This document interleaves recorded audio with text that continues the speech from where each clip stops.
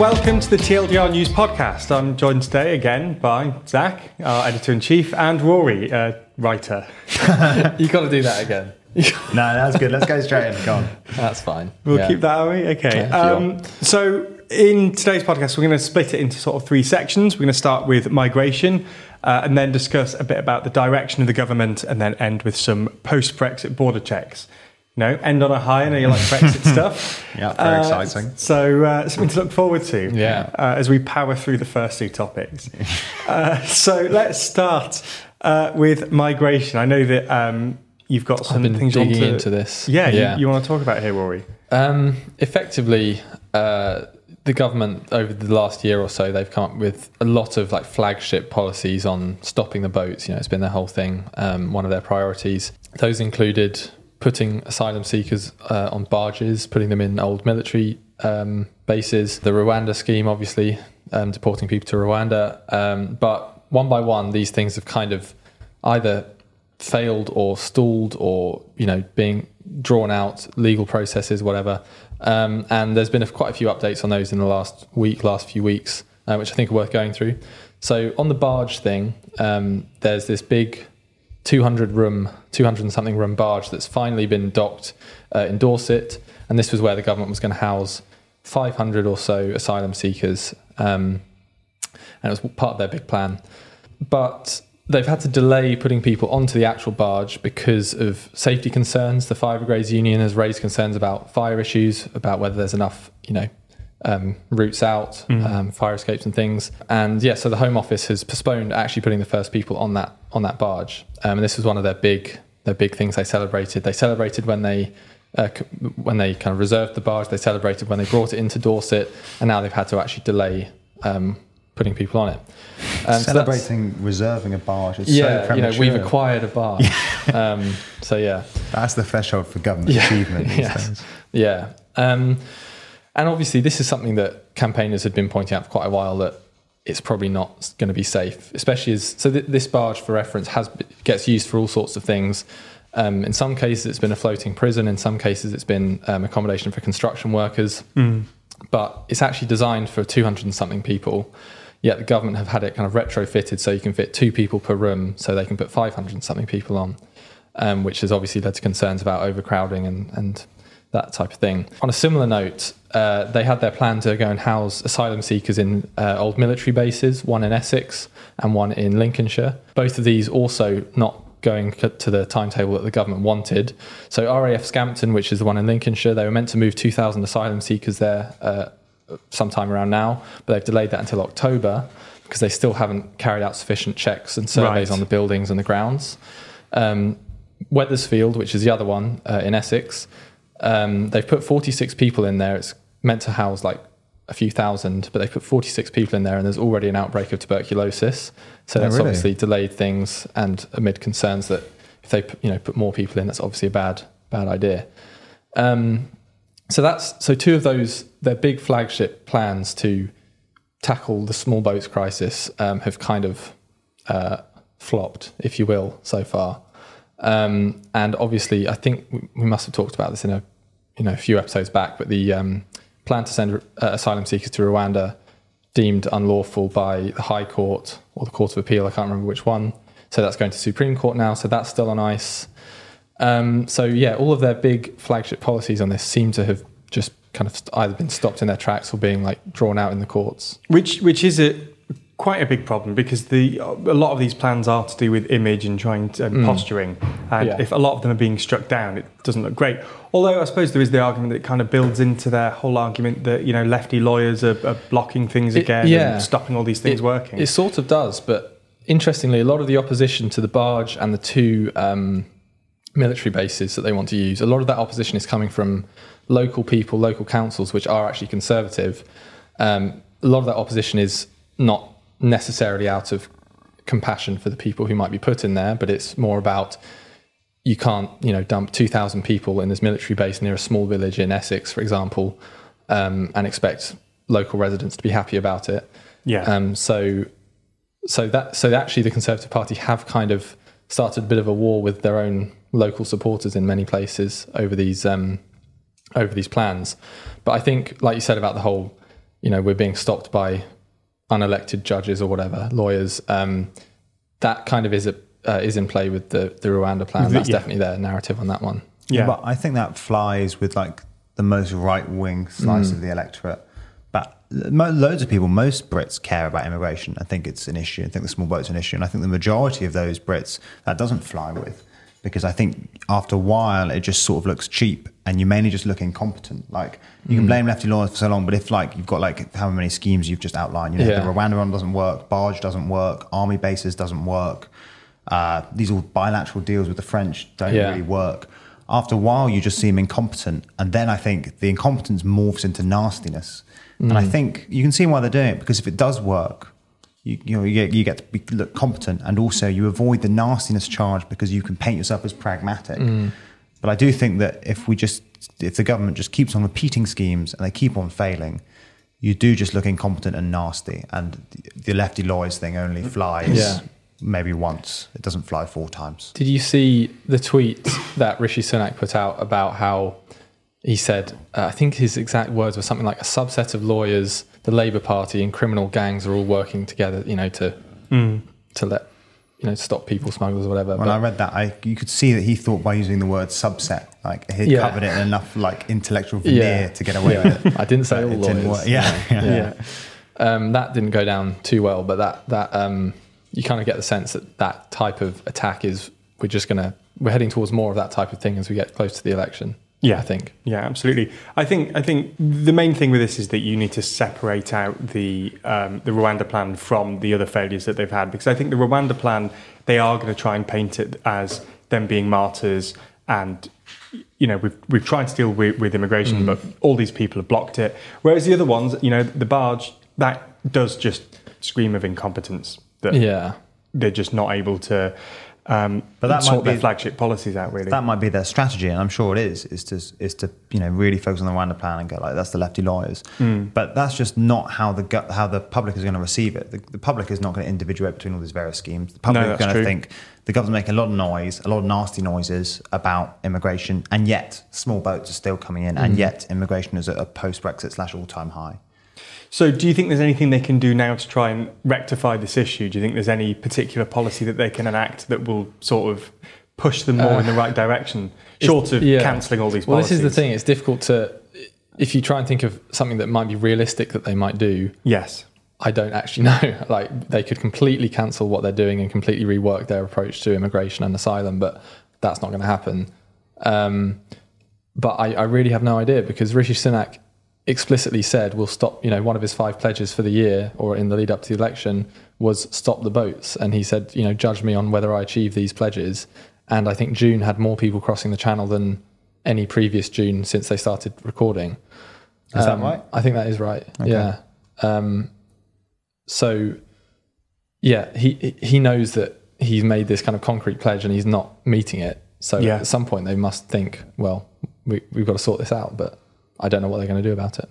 Yeah, I think another issue for Sunak is there are probably some things that like most people think would help. So a really obvious one is investing in the Home Office, because the Home Office has just proved like singularly incompetent, has been unable to really sort out the asylum backlog for years now. And, to sort that out, it would require at least just one big chunk of investment to sort of like just get over the backlog, and then we can start afresh.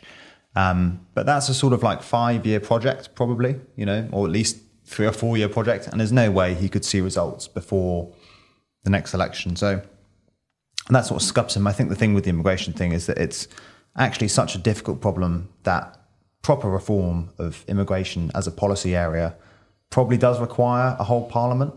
Yeah. And Sunak just doesn't have the time or frankly the money, given the sort of slightly self-imposed fiscal restraints he's put on himself. And so he's sort of reduced to doing slightly performative and fundamentally not particularly effective token policies like Rwanda.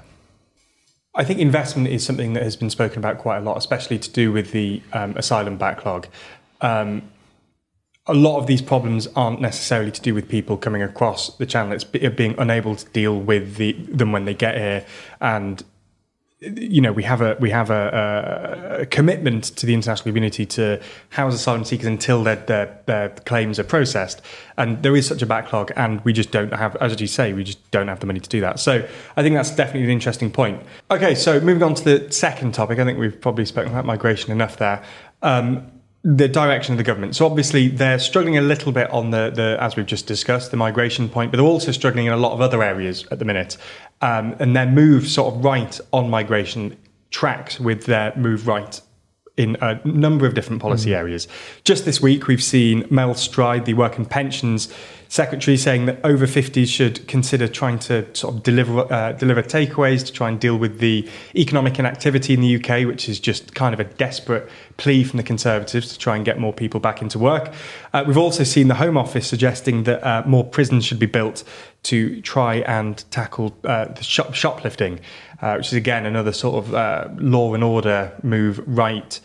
We've also seen, and I know that you're quite interested in, Zach, some net zero stuff this week. Yeah. Specifically, You might call net zero skepticism. Yes. Specifically, we've seen some more North Sea oil contracts go up, just about over 100 of them, which a lot of people have criticised for undermining our net zero commitments. So, Zach, what do you think about their move right on net zero? Oh, well, do you want to give Rory a go first before I launch into a tirade about net zero? Sure. Sorry. Wait, about Do net you zero want to go or any of first? the You can talk other about ones? any of the Yeah. right-wing things, I think. The one that kind of drew my attention there was the thing Mel Stride said about over 50s doing Deliveroo or something. Sure. I haven't seen the full quote, so I don't want to misrepresent it, but it is interesting how back when they were changing their policy on pension contributions and limits and caps and things, all of that was about trying to get effectively trying to bring people who'd retired early in their 50s out of retirement and back into the workforce. And this is kind of like the complete flip side of that. You're not going to get someone who's earned a lot of money in their life and retired early. You're not going to convince them to come and do Deliveroo to earn a bit of extra money and Now support the economy. Are they? Yeah, just being like, oh, I think I'll do that as a take hobby. it up. Yeah.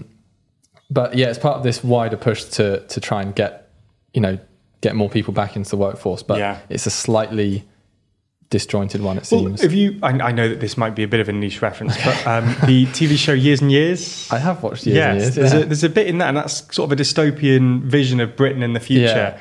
It's actually scarily accurate. It is, and there was a whole war in Ukraine. Yeah, mind you, there was a war in Ukraine kind of when it came out anyway, just a smaller one, but. Yes. Yeah. Well, in one of the episodes, there's a guy sort of loses his job. I think he looks at least sort of 40, 50, and he ends up having to resort to doing gig economy jobs such as delivery driving. It's kind of eerie that's already coming up in the news.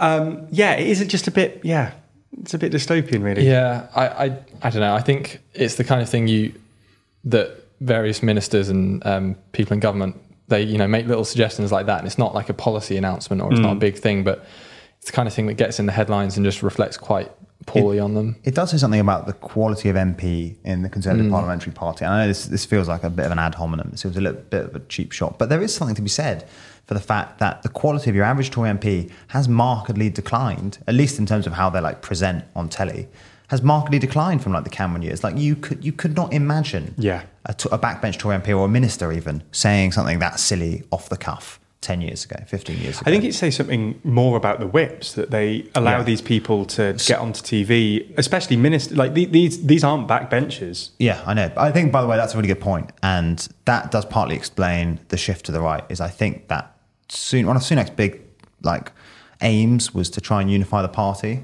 And I think that as the poll ratings have declined and more MPs have realised that they are losing the election and probably their seats, then party unity and party discipline has just broken down. And they can't just say anything. Yeah. And also the right wing of the Tory party are just louder than the left wing of the Tory party. So part of this rightward shift is just the fact that as sort of discipline breaks down, you just hear a lot more ridiculous, furious comments. And also Sunak internally comes under a lot more pressure from the right wing to tack right.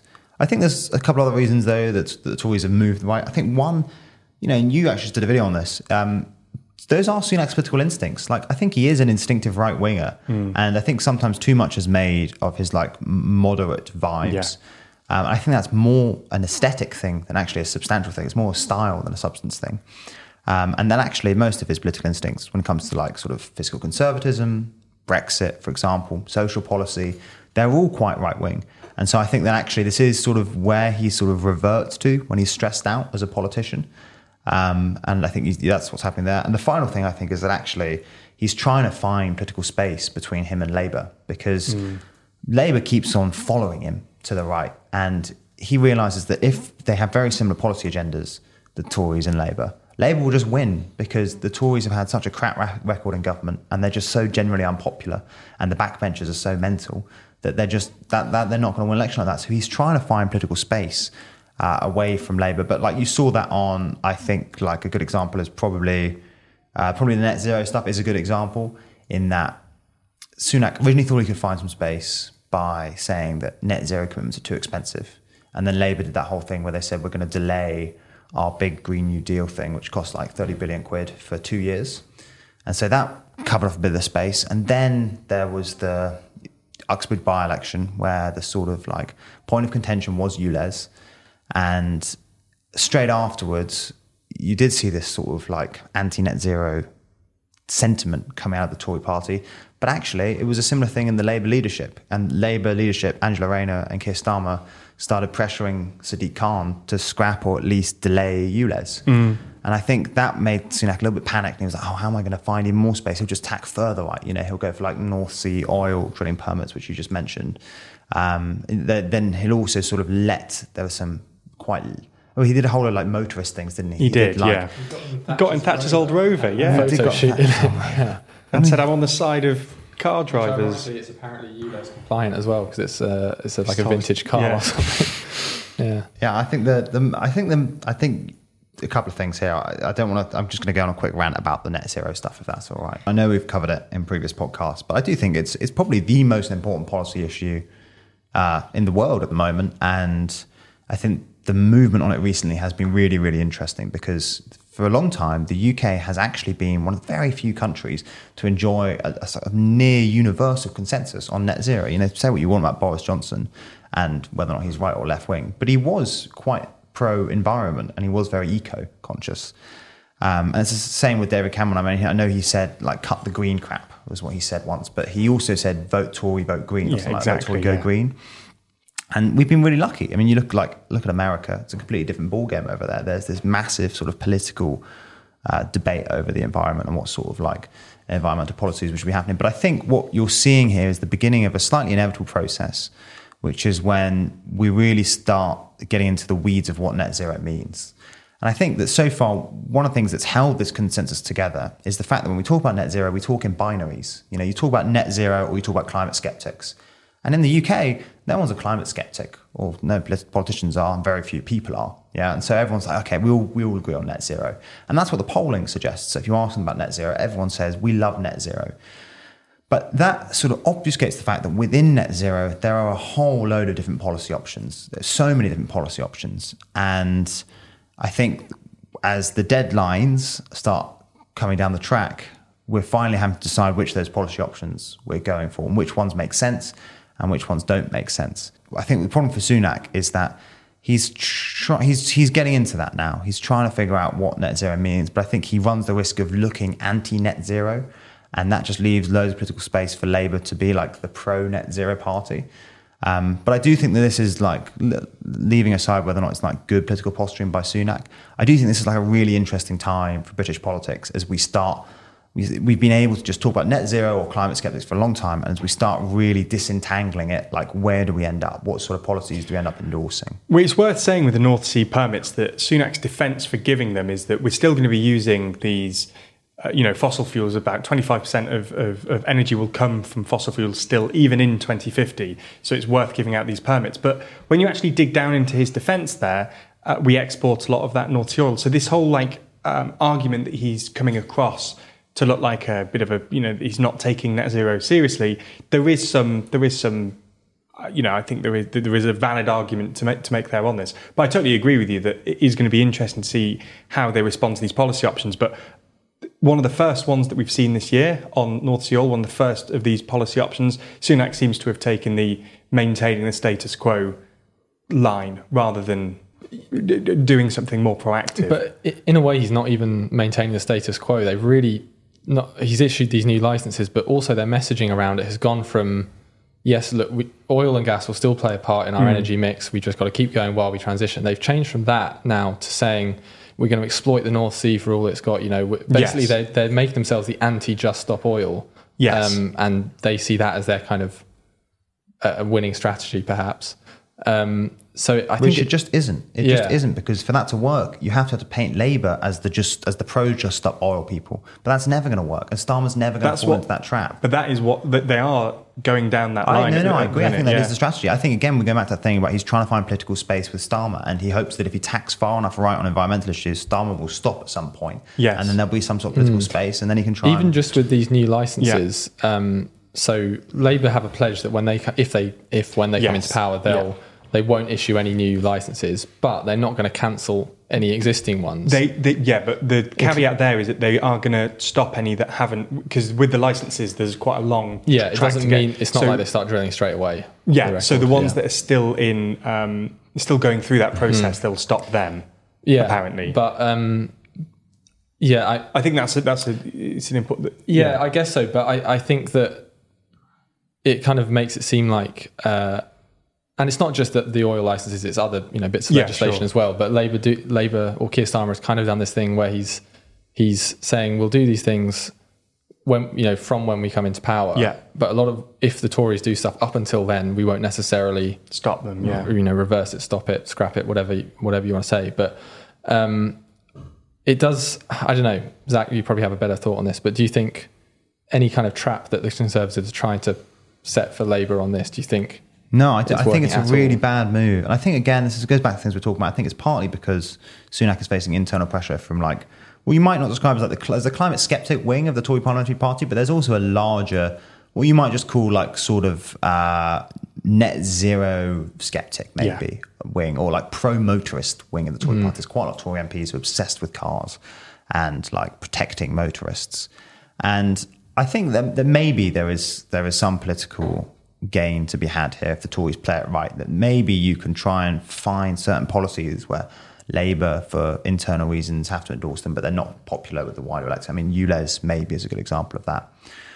But I think Rory's right about the messaging. I think the messaging is really bad at the moment. And you're right, it's not actually that climate skeptic policy, saying yes to North Sea oil and gas, especially given that he's right, we will be using oil and gas for a while, and that you can make I don't think it's a good one, but you can make an energy security argument which should have some purchase given what happened with the war in Ukraine, all that sort of shenanigans. I would say though, on the energy security part, we do export something like 80% of the oil from the North Sea. But same with gas is 60%, I think. But so obviously in an international trade system, we would export lots of our oil and gas, but the point about having a domestic oil and gas supply is, in the event of crisis, we at least have some to go around. It's like when America started claiming that it was energy independent during the shale years, so basically in the 2010s, America started talking, and Obama started talking about energy independence. But that didn't mean they didn't export anything. They exported loads. It just meant that America had enough oil and gas to supply its domestic needs. So that's the way you can talk about it. I mean, that's what he probably means if you ask him to flesh it out when he talks about energy security and energy independence. But you're right, in practice, it will all be sold. And also, I mean, more fundamentally, I think that it's a bit naive to ever think that the UK could be energy independent. Well, this was going to be my other point, is that I understand that in an extreme circumstance that being able to use our own resources is good for energy security. But the facts are that the vast majority of even imports of oil and gas come from friendly countries. I think most of it comes from Norway anyway, which isn't, what circumstances is there going to be that we're not going to be able to import more from them? That's got to be some crazy diplomatic situation we get ourselves into where we're not able to import from Norway anymore. I think most of our gas comes from Norway, but I think you're right. Yeah, you're right. I think it's futile trying to guarantee literally nation-specific energy sovereignty for the UK. And you're right, to the extent that we could ever be energy secure, we already are, basically. There has to be some sort of, I think if you get to the point where the UK is not energy secure, you're talking about a massive geopolitical fallout that we probably don't even really want to imagine, and that fundamentally it's not pragmatic or cost effective to prepare for. It's also worth saying in that context that North Sea oil and gas is expensive to extract. It's the reason there's an international oil system, and is that basically this only really makes sense if international oil prices are above a certain threshold. And they're quite high at the moment, but not that high. And if they continue to fall further, it will become fundamentally unprofitable to extract North Sea oil and gas. But I go back to messaging. I do think you're right about the messaging. I think that it's bad messaging, and I think the public still thinks in broadly that same binary that I just referred to of climate skeptic versus pro net zero. And I think this gives off climate skeptic vibes. Yeah. And I think that is going to turn off a lot of voters, and especially what you might call blue wall voters. Especially like Tory voters in southern seats who loved Boris Johnson, but especially when he was mayor, or who liked David Cameron. And they're not going to like this sort of messaging. I love that on the podcast recently, your framing of issues have very much become vibe-based political economy. There's very much, these are the facts, but these are the vibes it gives off. There's probably a book to be written on that. Yeah, exactly. I agree. Yeah, I think we should talk about like the efficacy of climate policies, though, because I think a lot of this like quite angry rhetoric about climate policies, and a lot of this sort of like, you'll say Rishi Sunak is like climate. Keir Starmer will say Rishi Sunak's a climate skeptic, and he'll say that Starmer is a sort of like just stop oil fanatic, or whatever language they want to use. It obscures the fact that there is a really, really interesting debate over what constitutes an effective climate policy. Because ULEZ is a good example of like a policy where it is quite costly. I mean, ULEZ is framed as like a thing about air quality, but let's just treat it as an environmental policy because that's what it tacitly is. Yeah. Then it's quite costly, and the aggregate effect on emissions, like CO2 emissions in the global context, is tiny. It's quite costly, and the global impact is tiny. So when Nigel Farage stands up and say, like, why are we spending so much money given we only account for 1% of global emissions, he has like at least half a point. And it's very interesting that Tony Blair hit the headlines a couple of days ago because he basically endorsed that line of reasoning. He said, what's the point in us doing ULEZ? What's the point in us doing wind turbines when China accounts for 35% of global emissions, when like Nigeria is going to account for the next 10% in however many years, when America accounts for 15-20%. And he has like half a point, but I think that the efficacy of a climate policy should not just be measured in its sort of direct impact on CO2 emissions. The other thing that the climate policy has to have real symbolic value, and I mean that as in like they carry political momentum. And if you want to make the energy transition, you have to, the world as a whole has to have the political momentum for it. And that involves developed countries showing that it is possible and they are willing to make the sacrifices. And it involves developing countries developing in that direction and investing in renewables and saying that they will make the transition when they can. And when we say stuff like this, when we say like, oh, we can't reach net zero, it's too expensive, what's the point, China? We push the political momentum the other way, and we enter this almost dangerous positive feedback loop, or at least as positive feedback as possible, where we say, oh, we can't make it, China. Yeah. China says, well, why would we make it when our GDP per capita is a third of yours? And then, Nigeria goes, well, if China's not going to do it, there's no point doing it. And so there is this sort of like political momentum, and we're sort of teetering on this vertice where it could go either way, And if enough countries go, look, we're going to take climate change seriously, we've got to start making the transition. I mean, China actually, to their credit, do take that very, very seriously. And the Inflation Reduction Act in the US also takes it very seriously. Then we will get the political momentum. And actually what will happen is if you're a country that goes, oh, we're not going to bother, the rest of the countries will be like, you're the odd one out. We're going to turn on you. You look like a pillock. You look like the selfish one. There'll be a lot of political pressure to do net zero. And what I worry about is when people take this sort of like very short-term, quite narrow view of a way of evaluating climate policies, they run the risk of pushing the entire world in that political direction. And the point I'm making is that there's a symbolic value to climate policies that is real and it makes a difference. I think the pressure argument is definitely true. I think that's where this all leans on. If we're not doing anything, it means that the pressure on other countries just doesn't increase. It means that China will turn around and say, why the hell are we going to do anything? I think that's all absolutely correct. And I think that's why it's so important. And it's just going back to what we were discussing before, I just think it's such a shame that Sunak has done these North Sea oil licenses and sort of one of the first key points at which he could demonstrate some leadership on this, he's sort of not even maintained the status quo, but gone further the other way. And all of this has happened during a summer where you just look at you can take any country around the world and there's probably some extreme weather event of some form that's, killing people. I think it was such a good move. I think was it the UN that termed it, we're now into the stage of global boiling. Yeah. And the fact that they not only use that phrase, but they use that phrase while you're watching most of Europe undergo wildfires, temperatures in excess of 35 degrees. What's fascinating about that is you're watching most of Europe do that, but at the same time as the French are terrified of raising fuel duty post-Gilets jaunes, you're saying at the same time as the German political system is convulsed by this mass opposition to this heat pump issue. And you're saying at the same time as we're flirting with more drilling in the North Sea. And I think, having just ranted about like the political impact and the symbolic value of climate policy, I think there's one caveat here, which is that politicians need to be clever about it. And we talked about this before, but that means that climate policies have to be pretty effective given their cost. So you want to be aiming at policies that do significantly reduce your CO2 emissions while not being super expensive for the taxpayer or the sort of bog standard Brit. For example, you probably want to be focusing more on reforming the grid and investing in like nuclear than you do in forcing everyone to buy a heat pump. I mean, that's a good thing, but that's probably more cost effective, as it were, to focus on the former rather than the latter.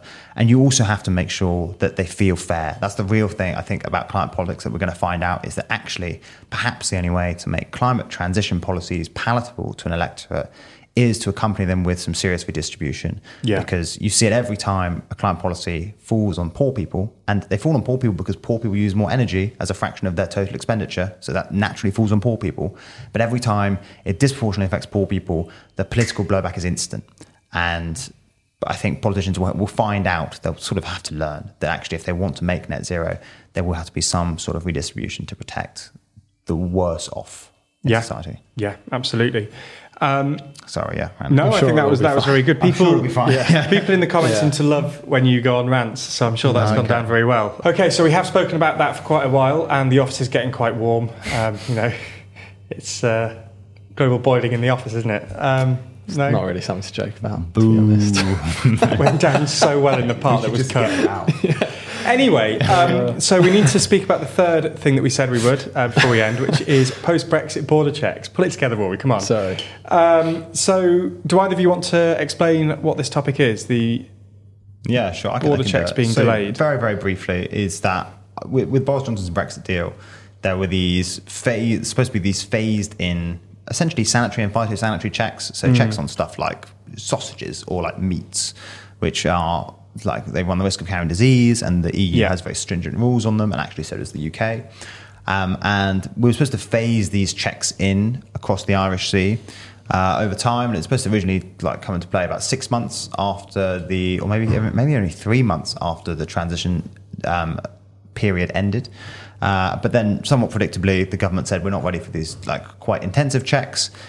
Delayed them once, delayed them twice, delayed them 3 times, and some people say delayed them 4 times, but I think that's only if you include the original delay, and this is technicality that I don't care. But the FT is running a head page about this is the 5th delay, but I think it's really the 4th delay. Right.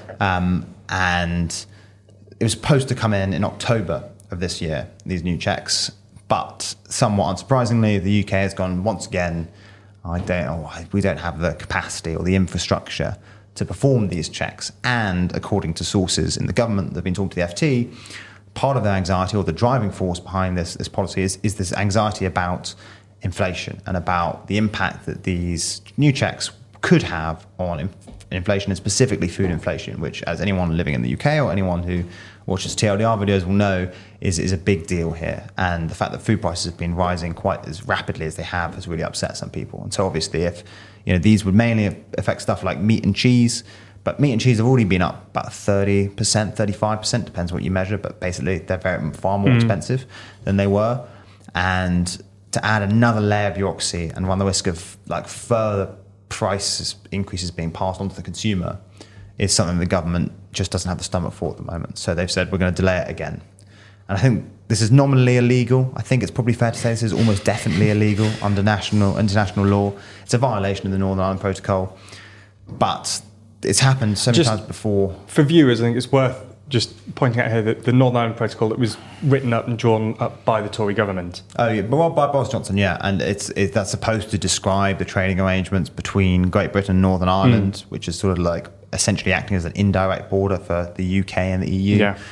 And the EU originally imposed or started legal proceedings against the UK the first time they delayed it. But after the second time, they were like, oh, okay, we can't be bothered. And the third time, they said the same thing. And so the fourth time, I don't think they're going to be bothered by it. So given that it's been delayed multiple times, and it seems like the reaction from the people that it affects is always positive when it gets delayed, is this going to just be something that becomes almost like a kind of tradition? We keep delaying it, and we never reintroduce it. Tradition is not like a cozy word. Yeah. Like we could have Brexit border check day. Yeah.